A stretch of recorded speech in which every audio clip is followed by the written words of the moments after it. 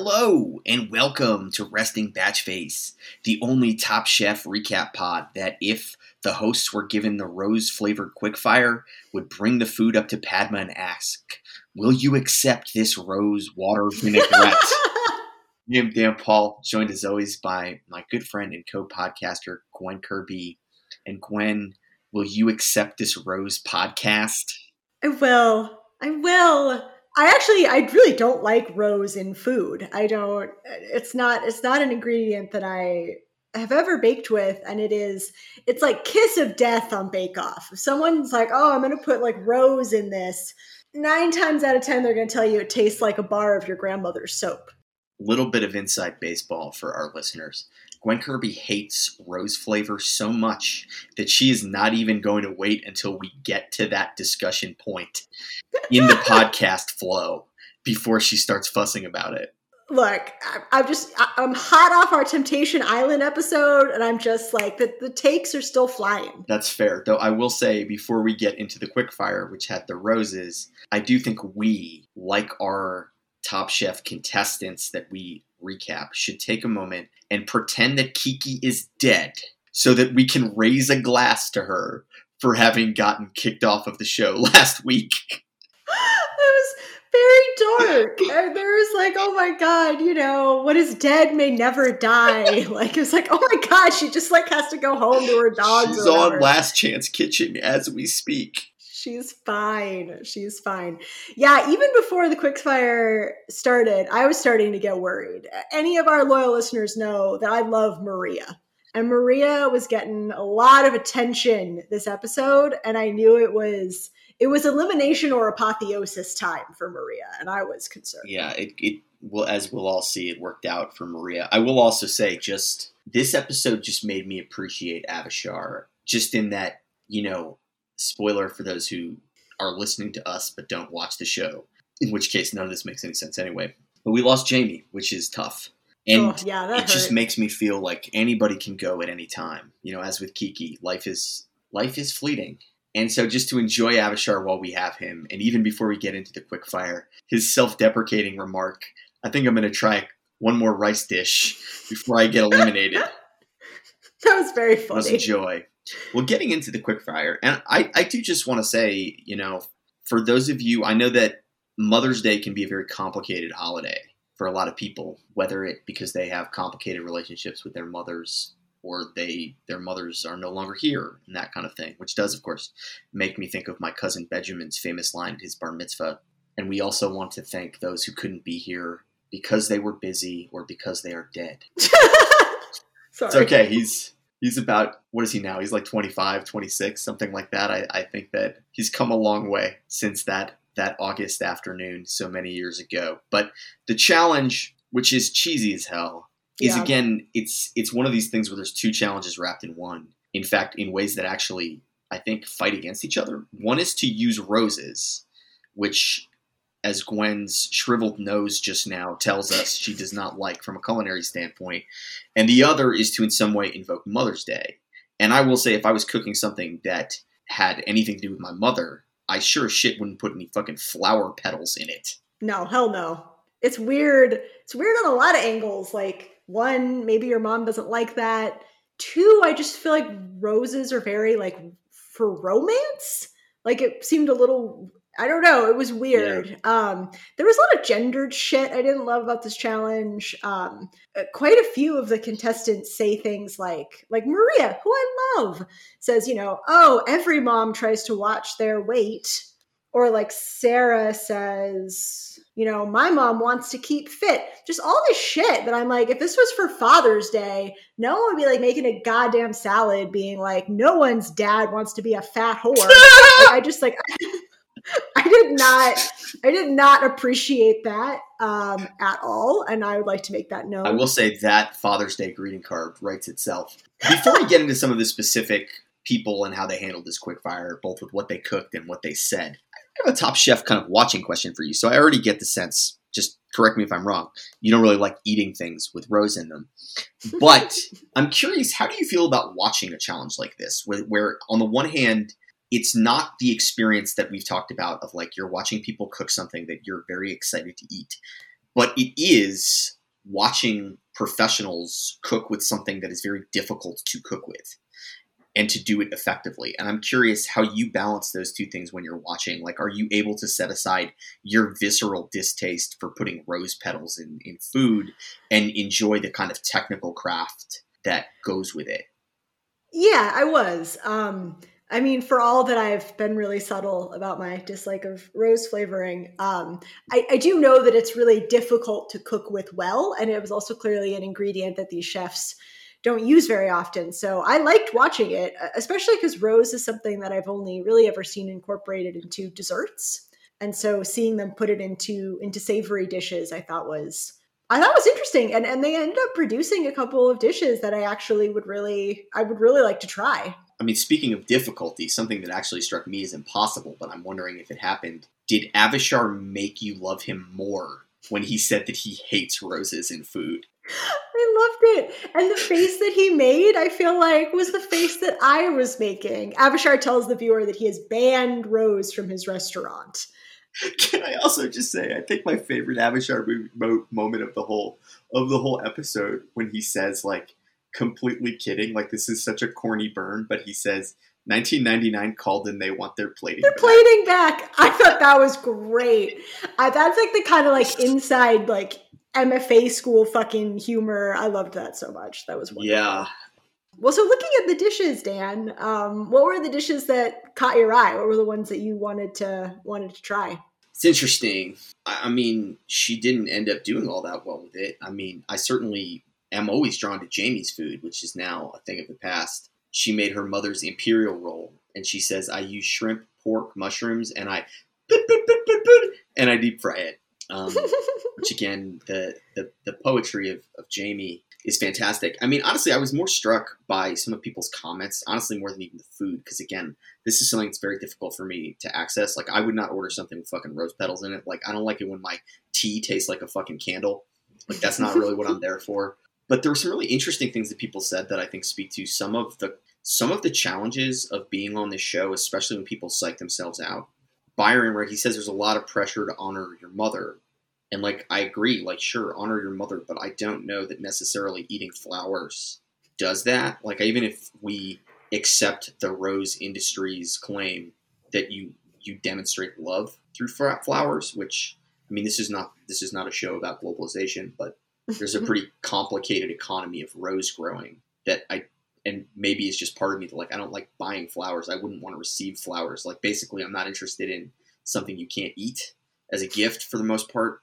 But so that was odd. Maria, right, she says she's here to prove herself to her son, which is, on the one hand, heartbreaking, but the other hand is much better than when you see the same shit on Naked and Afraid, where there'll be just some dude who's like, I'm here in the middle of the jungle without any clothes on or food for 21 days to prove to my daughter that you can do anything. And I'm just imagining that dude coming home and being like, listen, if I can survive the fucking Amazon, you are not quitting your piano lessons. And then, like, Sarah, I found this actually interesting because she's trying to decide how much rose to put in. And it's like, the game theory of these challenges is interesting because you have to do enough to plausibly be doing the challenge. But a lot of times the challenge is something that would make food suck, weirdly. And so it's like, how much can you put in so that you meet the challenge, but it doesn't actually taste like roses? And so some of that stuff kind of comes out in some of the dishes. Yeah, I agree with all of that. And yeah, rose is an ingredient that it's if there's even a little bit too much, it tastes like perfume. It's kind of gross. I think that being said, go ahead. I was just going to say, the other thing that I was really interested in eating was Gabe's, in that he makes like a rose out of fish, and it's like cured in rose water and smoked in rosebuds. That was smart. Yeah, Gabe was smart with his challenges. I mean, it just looked like a kind of crudo and that's the kind of thing where I think the flavors could balance. I mean, a lot of these things I would have eaten, but part of it is that I just don't eat this kind of shit, so I don't really even know what I wouldn't like. I mean, the two dishes actually that we haven't talked about, but were the two I was the most interested in eating, were Shoda's rose mochi ball. And one, because I like mochi, and two, it was such a beautiful plate. Like that, like pale like lavender and the pinks, and it was gorgeous. And the other one was Dawn's fennel and rose fritter with macerated peaches and rose cream. Also I mean, I love a fritter. Like, what am I going to not like a fritter? That's not going to happen. Sorry, I'm just realizing that every time we mention somebody who's awesome, they're pretty much not on my fantasy team. But what are you going to do? I did find a couple things, other things that were interesting that show up sometimes in a show like this that for the lay chef are interesting. One is like 4 or 5 of these people paired rose with pistachio, which would certainly have never occurred to me to do. And I mean, that itself says nothing because it would never have occurred to me to cook with rose. But it is interesting how there are some of these things that are classic pairings that we don't have a framework for them being classic. I do. You have I do for rose and pistachio because I've seen people do that on Bake Off a bunch. Okay, well, there is the classic pairing of Gwen Kirby and Dumbass Flexes. So that's one that we're aware of. But again, it's something that I think shows up on shows like this a lot is you'll hear people who know things say like, that's a classic pairing. And it's interesting when it's not something that it would have occurred to me. But sorry, do you want to take a victory lap about rose and pistachio? No, I feel good about what I said. I did want to provide a Gwen tidbit.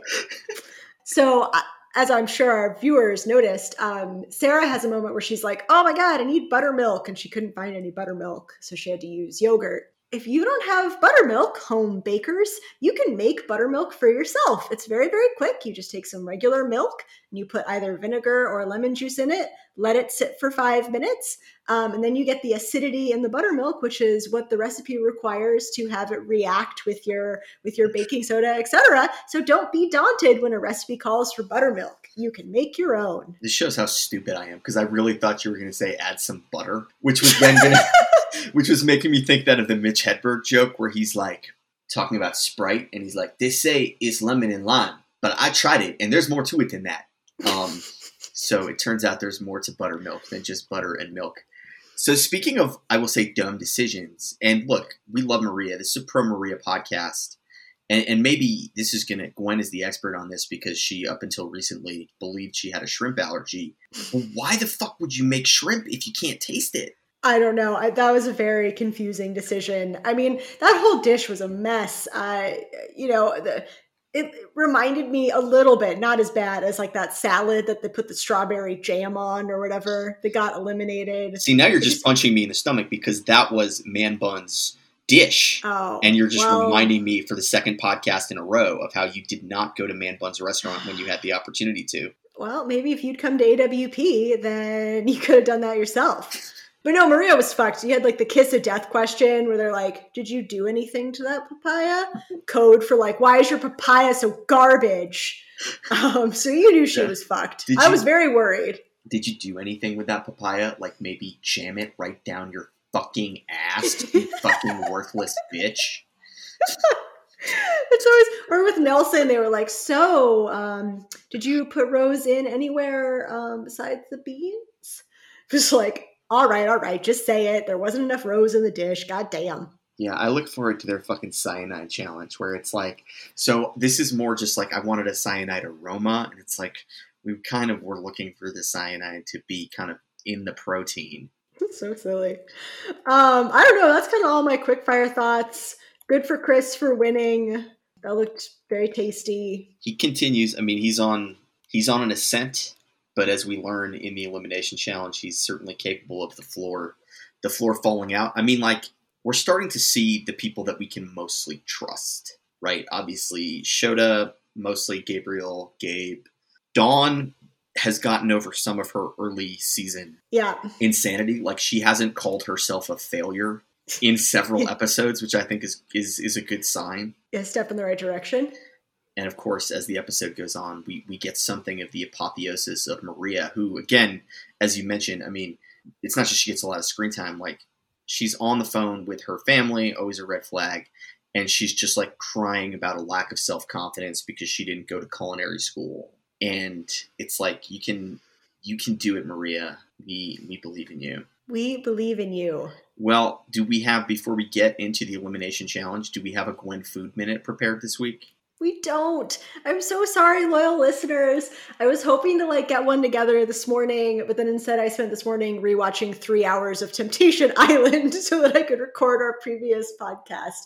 But I'm going to come back strong next week. Have no fear, listeners. She'll come back with 2 minutes next week, and not even because she's doing 2 different food items. Yeah, I believe in myself. And actually, I'm planning to make everything bagels after this podcast. So though it's not a Gwen Food Minute, I will say, follow your dreams. You can make bagels at home that are pretty good. Anyway, anytime you can trust a Californian on what makes a good bagel, I think you got to do it. Hey, now. That's low blow. Well, let's get to this elimination challenge because I'm going to say 2 things about it that seem contradictory, but I think speak to the spirit of the show. And I'm curious if you agree or disagree. Those 2 things are, 1, this episode was immensely enjoyable, and 2, this challenge was fucking stupid. I could not agree more. It didn't really make any sense, have a food that's like an action movie. Let's start by describing it, because again, I think there's a danger sometimes of what a professor of mine might refer to as the imitative fallacy, which is the assumption that because you are writing or talking about something that was incoherent, that the form of the language in which you write about it should be similarly incoherent, when in fact the opposite is typically true. It needs to be hyperstructured. So the challenge was trying to reproduce the feeling of ordering food at a drive-in movie theater. And the way that they did this was to combine what are functionally 2 different challenges. One, which is, I think, pretty straightforward and produces interesting food, and the other, which is utterly inane. So those 2 things are, 1, food that you can eat in a car, right? So a lot of people did things like with sticks or with little cups and dipping sauces. Think about the kind of things you would order at a movie, right? You're not going to get a lot of heavy sauces aside from perhaps the nacho cheese. And the second is that they were split into teams and they were responsible for producing dishes that aligned with 6 different film genres. And those genres were comedy, drama, action, sci-fi, horror, and romance. And if you listening at home are wondering, what the fuck would that have to do with food? Then you are at the exact same place as all of the people in this challenge. I almost wish that they had been even fussier as a way to highlight the stupidity of the challenge. I kind of wish that somebody had raised their hand and asked Padma, when you say sci-fi, do you mean more are you thinking literary sci-fi? Is the dipping sauce supposed to be more like The Road, or are we thinking more like Kindred, or are we going just OG Philip K. Dick here with this particular bechamel? Wait, what are you talking about? That would have made me extremely happy. There's some, at least with a few of them, romance is easy because we have a lot of culture around romance, but action, drama. So we get some phenomenal lines as the chefs try to make sense of this. And this is, to me, the reason this is a bad challenge is that the people who did well were the people who basically ignored it. And the people who did poorly were those who tried to make sense of it. And we'll talk about that as we go along. We get this great line from Shota, speaking for all of us. Why do you have to make it so complicated? Why can't you just let us cook? Gabriel at one point said, what's a dramatic food? Which I think is fair. Unless I don't know though. I guess, this makes me think, not to be sacrilegious or to insult I'm sure the substantial amount of Jews who listen to our podcast, but fucking Passover.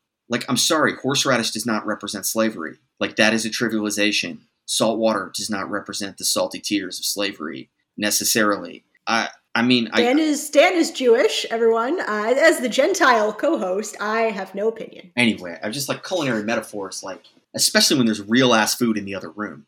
That to me is the functional metaphor. Suffer for 2 hours talking about oppression while you're waiting for the dope ass fucking lamb in the other room. But anyway, I've never been all that impressed by culinary metaphors because they just don't really make that huge amount of sense. Dawn, this is some great poetry from Dawn, who's offering up a, quote, juxtaposition of popcorns. A duo of popcorn is a risky dish, but it will be sweet and spicy. That's what drama is all about. Is it? We'll go over these when we go through them, but there's a lot. Colicchio is walking around and he says, how is your chicken funny? And then she's like, well, rubber chickens are funny. And he looks at her as if she's the stupid one. It's to quote Sam Jackson in Pulp Fiction. Like, they're your clothes, asshole.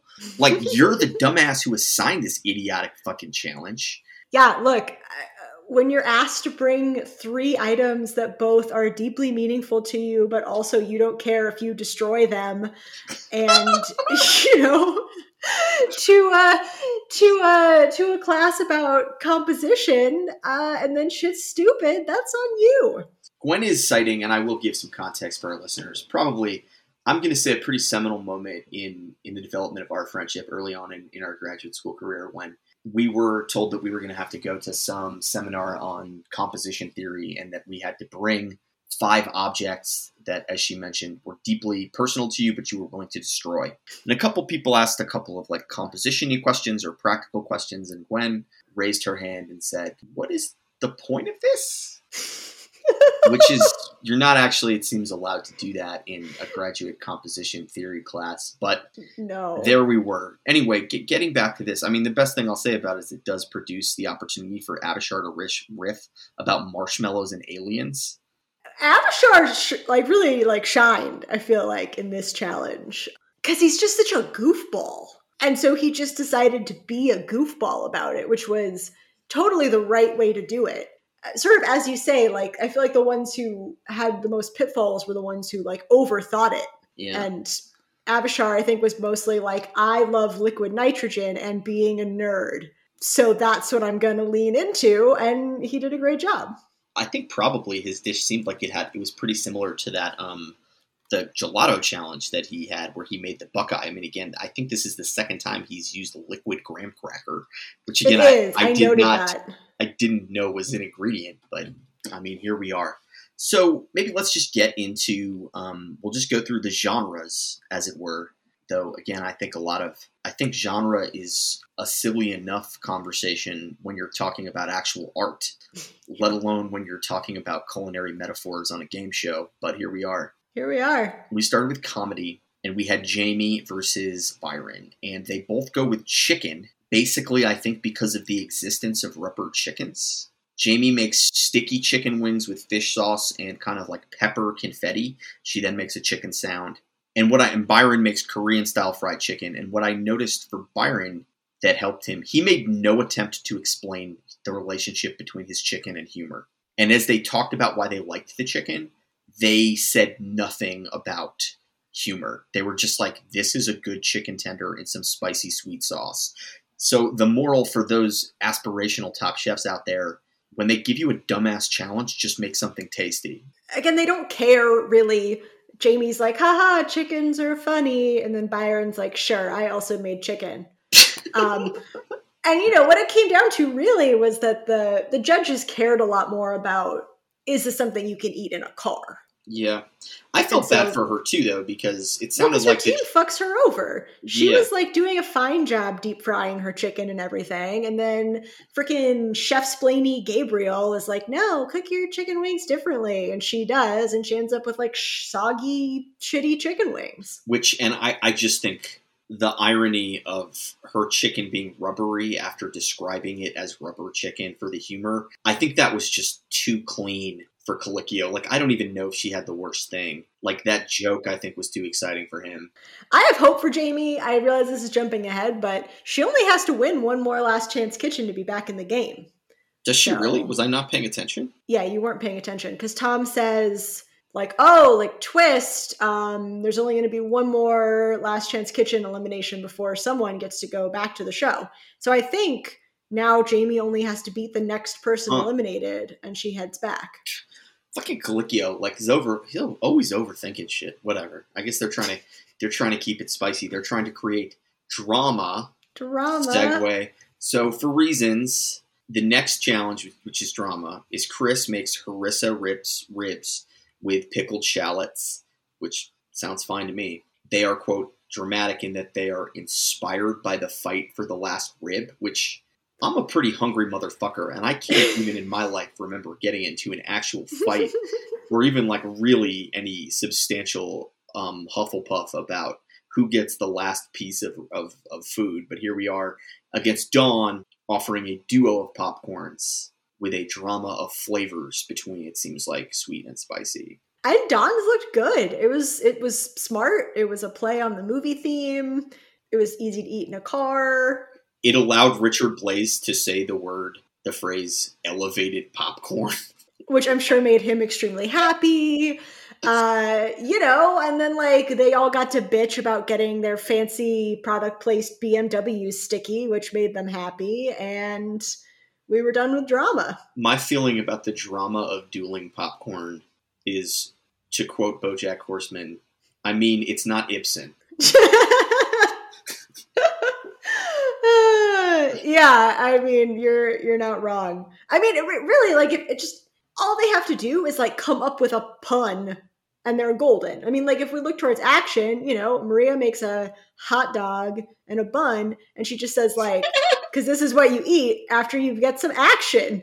And then everyone thinks that's hilarious, and they're like, okay, who gives a fuck that like a hot dog doesn't have anything to do with action movies? It's a fucking tasty hot dog. Whereas Gabriel, who makes his cauliflower tots, which I actually have something I want to say about in a moment, but he says it's like you choose your own adventure because you're dipping in different sauces. And as somebody who doesn't really like to be very active, but does like to dip things, I of course like the implication that making a sauce choice is akin to some kind of intense activity, but I don't know. They obviously didn't like the sauce. They didn't really like the tots. Yeah, they described them as gummy and salty. My feeling on the cauliflower tots was like, because Gabriel gives us the whole fucking backstory of like why he's making cauliflower tots, because he was like overweight as a kid and people were mean to him. And it's like, I get that.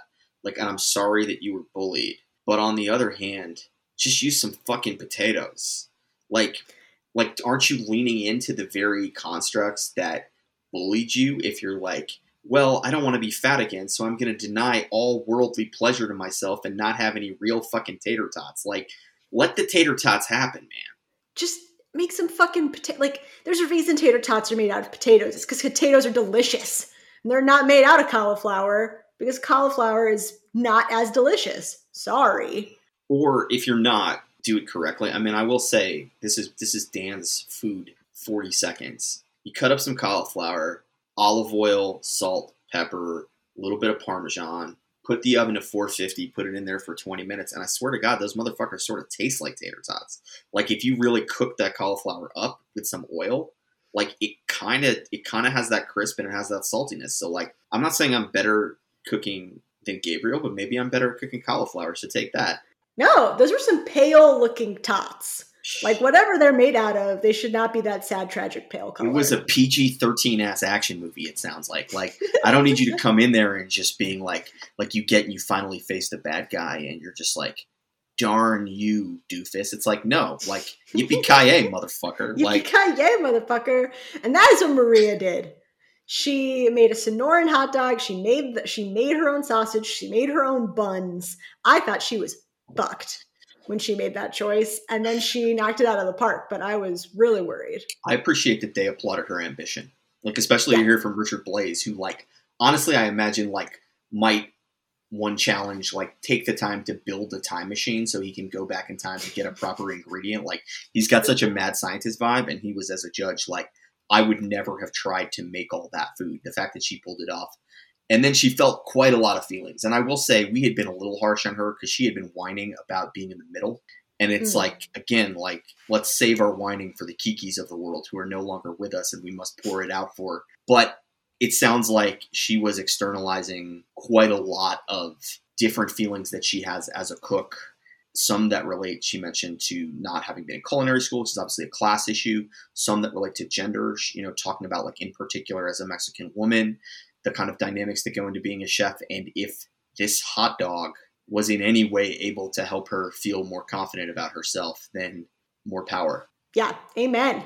Moving on to sci-fi. 2 good dishes for sci-fi. Yeah. We've got Nelson's unidentified Dominican object. It got a chortle out of me. It did. I enjoyed that. I liked both of that. And then Abishar's Star S'mores, which is burnt marshmallow ice cream, liquid graham cracker, and milk chocolate. Both look delicious. And again, I will say, this is just another example. The fact that Nelson won just speaks to when they make a dumb challenge, they really don't expect you to do that much with the dumb part. I just wish they broadcasted that more.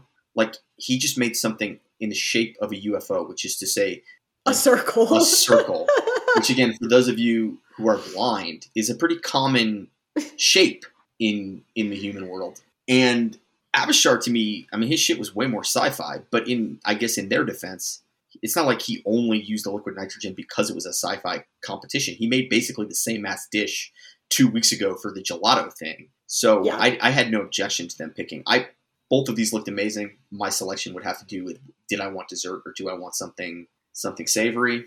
I mean, this to me, I was just like, wait, how can I order this as a duo for my dinner? Like, I want to eat the savory thing first, and then I want to polish it off with the space s'mores. Like, it was just like a good meal. It does give me a little bit of flashbacks to my time when I worked at Space Camp, in that the children, they were just so fucking obsessed with Dippin' Dots, which is not even the space ice cream, which is like dehydrated ice cream, which they had on spaceships.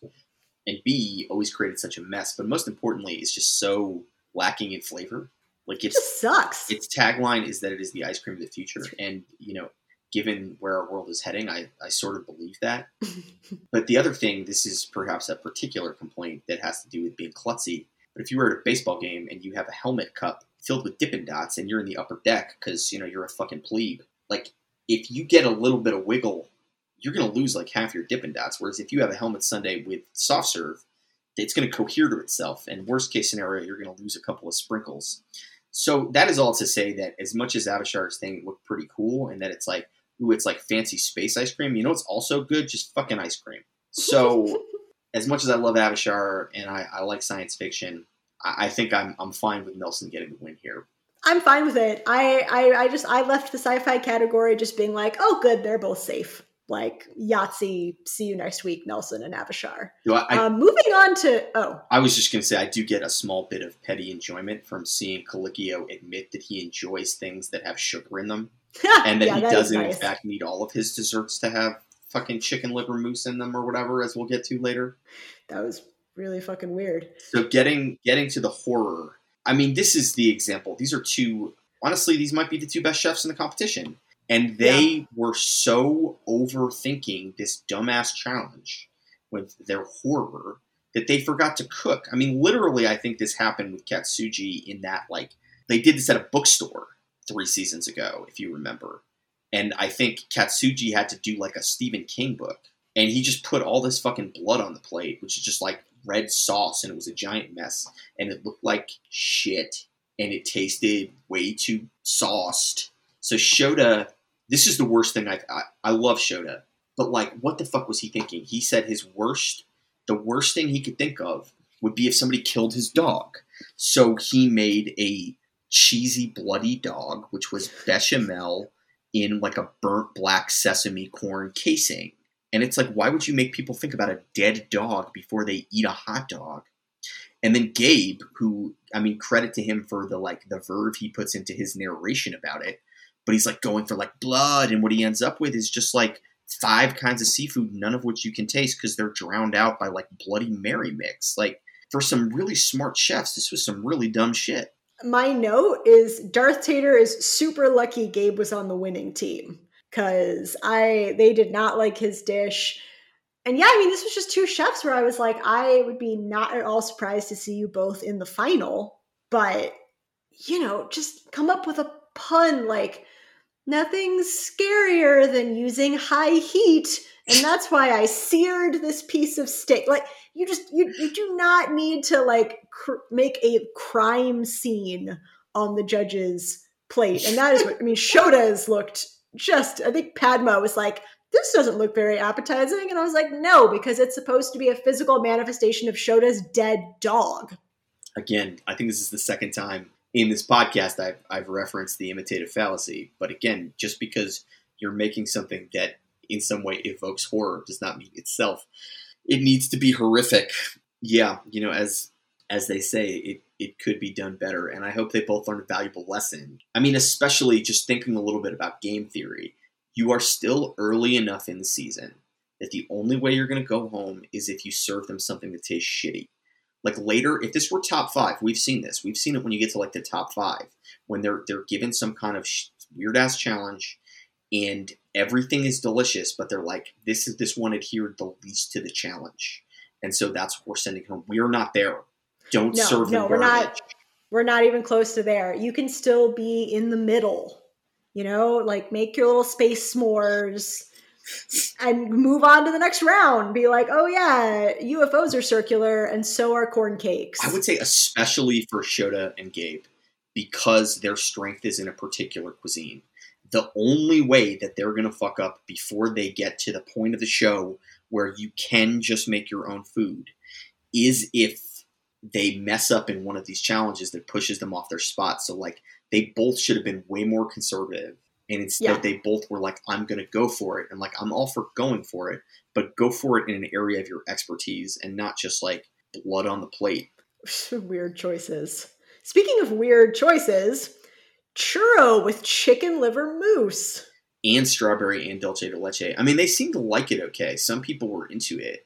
I have a tough time with it, but my guess is, right, like sweet and savory, it could work. I mean, it could be good. I think I would have stuck to the dulce de leche, but, I see why they did it.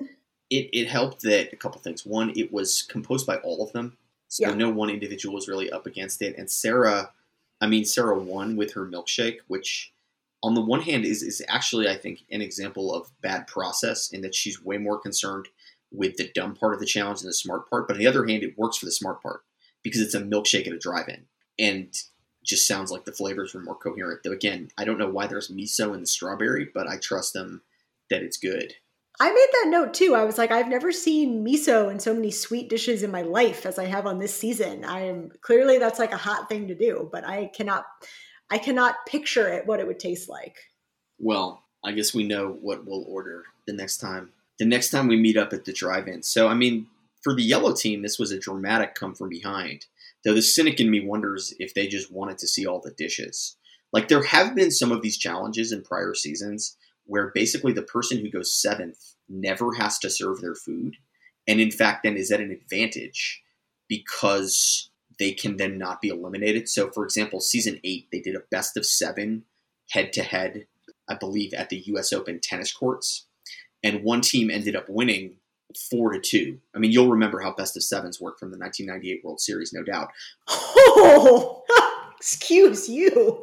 Anyway, so how it happened, this girl, Jamie, who had already people like, I don't know if anybody remembers this girl, Jamie, from season 8, but she had already missed a challenge because she cut her finger and somehow avoided elimination because somebody who actually stayed and cooked got eliminated. And then she didn't even have to serve food, and her team lost 4-2.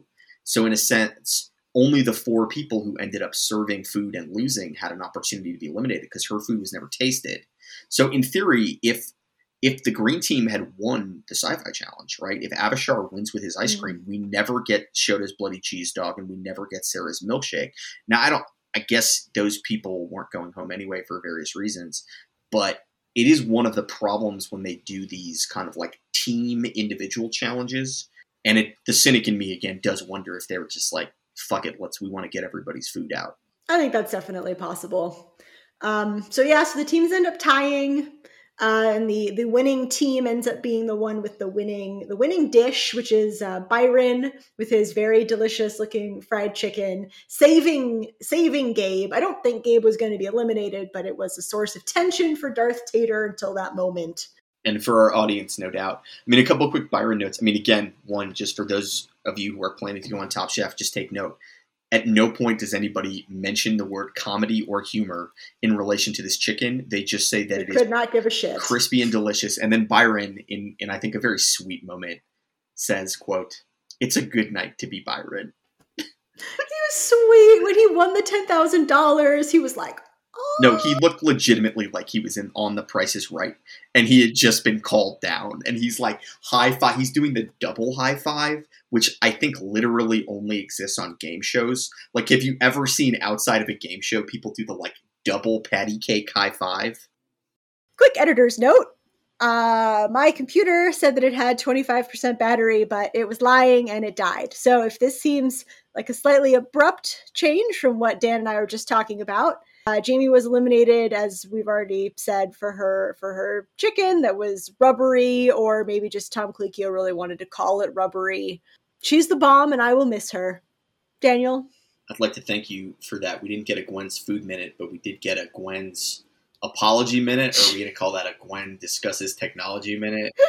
Either way, I think it fits in. Yeah, Jamie's going to be missed, and it's weird how these things overlap. Where she had a lot of personality, and it seemed like her food had a lot of personality, it had a lot of flavor, it was spicy, sweet, playing certainly on a lot of Vietnamese flavors, but also engaging with a bunch of other stuff. There's an old ancient proverb that if you make a lot of weird-ass squeaky sounds in the kitchen, you're probably not going to end up doing that well on Top Chef. And I think that worked out here. Like, this space maybe was just too constraining for her. She was a delight to have on the screen. As you mentioned, maybe Last Chance Kitchen will get her back sooner rather than later. We should have maybe been more worried about her in the first episode when she used some spice as like a chemical weapon in the kitchen. And oh God, I forgot about that. I think just her being so charming perhaps gave us a false sense of security about her ability to hang on the show. But conversely, I think she was sabotaged by Gabriel, and I'm always going to think that. And I hope he, pays for it in this life or the next. I cannot agree more. And I feel like it's a good pivot to Last Chance Kitchen. So, as I said earlier in the episode, I think next Last Chance Kitchen is going to be someone getting a chance to return to the show. And I think that that's going to be in part because in the coming up next for Top Chef, it's a double elimination next week.